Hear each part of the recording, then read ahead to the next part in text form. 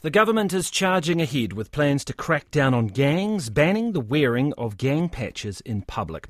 Legislation to be introduced this week will also give police powers to break up gang gatherings and allow the courts to stop gang members associating. Labour's police spokesperson Ginny Anderson says the laws will put pressure on the police workforce. I'm concerned about the impact on increased assaults to the front line. It's really hard for police to consistently enforce this law right across New Zealand. That will be a challenge. Now, earlier I spoke to the Justice Minister Paul Goldsmith. I began by asking him if he is confident the new bill will be compliant with the Bill of Rights. As with all new legislation that comes in, there'll be a report from the Attorney General on that issue. We haven't seen that yet. And look, there may be questions raised, but we believe that we've got the balance right.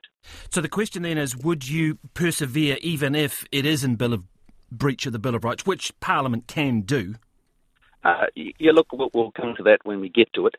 Certainly we're conscious of the fact that there's been a 30% increase in gang membership. We've got real issues in this country. We want to restore law and order, and so this is about giving the police extra tools to deal with gangs. It is going to be in breach of the Bill of Rights, isn't it? We know that with the Whanganui case, it was found to be inconsistent. Looking at the Bill of Rights, everyone has the right to freedom of expression, including the freedom to seek, receive and impart information and opinions of any kind. Banning patches is going to breach that, isn't it? Well, yeah, but people have also got the right to be able to live peacefully in a society without being intimidated and harassed. And so there's always a balance.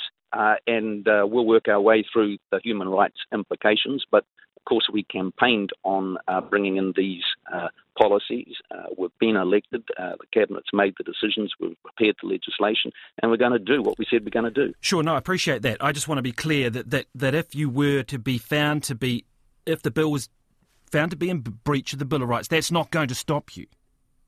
No, it wouldn't stop us. Does that then raise some concerns about a sort of a thin end of the wedge here, that while you, as you argue, people have a right to safety and the gangs are a problem, so not many people like gangs, but of course if you breach it in this case, who's to stop a future government breaching it with some other group that they don't like that may be more sinister? Well, of course, and Parliament is accountable to the people. And, of course, so we have to make these judgments as to balance the rights of law-abiding citizens to go about without being intimidated versus the rights of the self-expression of gang members. We make a judgment. Parliament has the ability to do that, and then we're accountable, ultimately, at the ballot box. If people don't agree with us, they'll throw us out. But certainly the strong message we got during the campaign, number one issue was cost of living. Number two was law and order. And so people want to feel safer in their communities.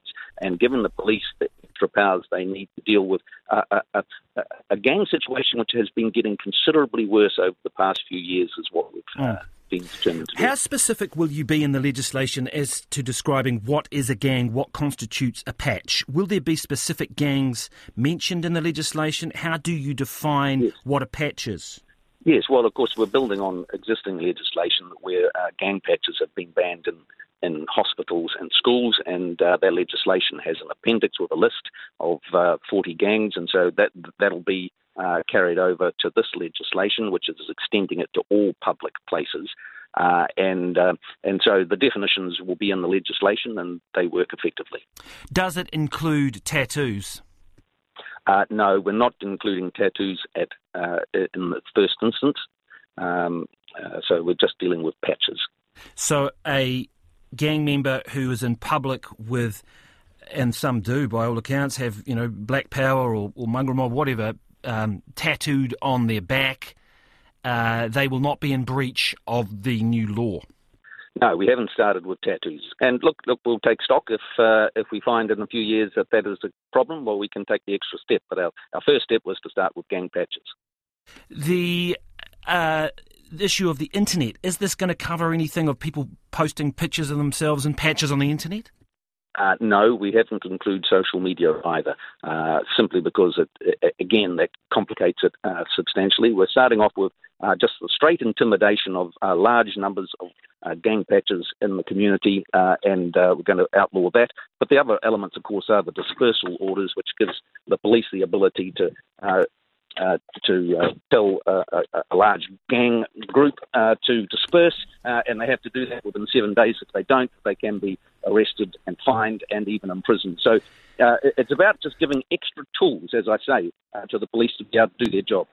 Again, that's likely to be in breach of the Bill of Rights, isn't it? The freedom of peaceful assembly. I mean, what are the provisions around the use of that new law? Because that's potentially quite powerful. How many people would constitute a gathering? Whereabouts? I mean, what sort of parameters are on that?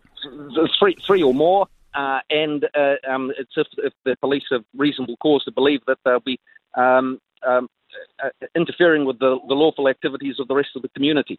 And all these laws, of course, are based on the Australian legislation that we've had in other states. I actually was just in Melbourne meeting with all the federal and state ministers in Australia.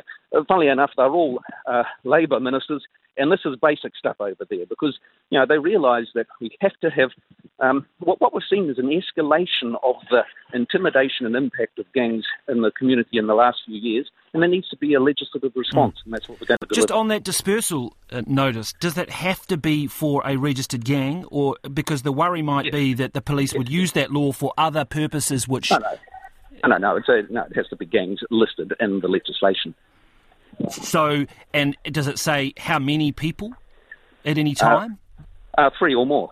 3 or more people congregating somewhere. So 3 gang members walking down the street, the police would have the ability to issue them with a dispersal notice? Yes, if there's a hurdle there that they have to demonstrate that they are concerned that they will be intimidating and creating a situation where people, law-abiding citizens, didn't feel safe and were being impeded in their going about their normal lives.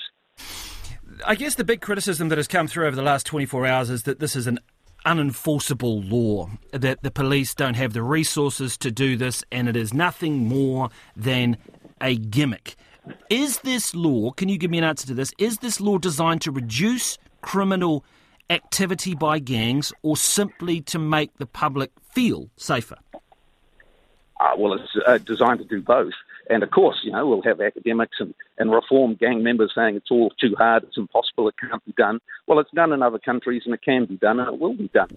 Ultimately, like I say, people can mock the concerns of the public around law and order and safety, but it's a real concern for many people. And, anybody who lived in Opotiki and saw the town taken over for days by large numbers of gang members wants to see who actually is in charge. It has to be the police and the law-abiding. You may have seen the Sunday story on TV1 last night, but they were obviously reporting police officers past and present, suggesting they simply didn't have the resources to enforce it. Well, and of course, the government will be will be arranging for 500 extra police. We will have the resources. Ultimately, we back the police to do the job, and we're giving them extra tools to make them, to make them, or to enable them to do the job effectively. And so it's about legislation, and it's also about giving them the resources that they need. And that is the Justice Minister Paul Goldsmith